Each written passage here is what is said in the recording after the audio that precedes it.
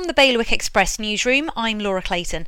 There have now been 3 coronavirus-related deaths across the Channel Islands, with an elderly person in their 80s passing away in Guernsey yesterday after being diagnosed with COVID-19 over the weekend. 2 elderly patients have also died in Jersey. A group of independent experts who advised Jersey's government on tax policy are warning of significant job losses, a recession and a severe slowdown in the housing market as a result of the COVID-19 crisis.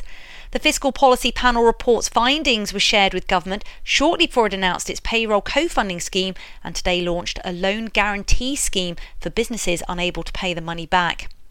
Guernsey Police have issued a warning not to name and shame people with coronavirus on social media. They've said it can be hugely damaging to individuals and that it is a worrying new trend the islands are seeing. And a senior paediatrician in Jersey has joined a growing movement calling for everyone to wear homemade medical masks during their limited time outside of their homes. Initial studies elsewhere suggest even homemade masks could offer protection against the virus, although this is not currently the official health advice. To read the full stories, head to bailiwickexpress.com. Your weather now, some sunny spells over the next few days with a few showers too, highs of 12 degrees Celsius. Bailiwick Radio News, sponsored by IQ. At IQ, you can now own a Mac from as little as £33 a month over 12 or 24 months interest-free. The choice is yours.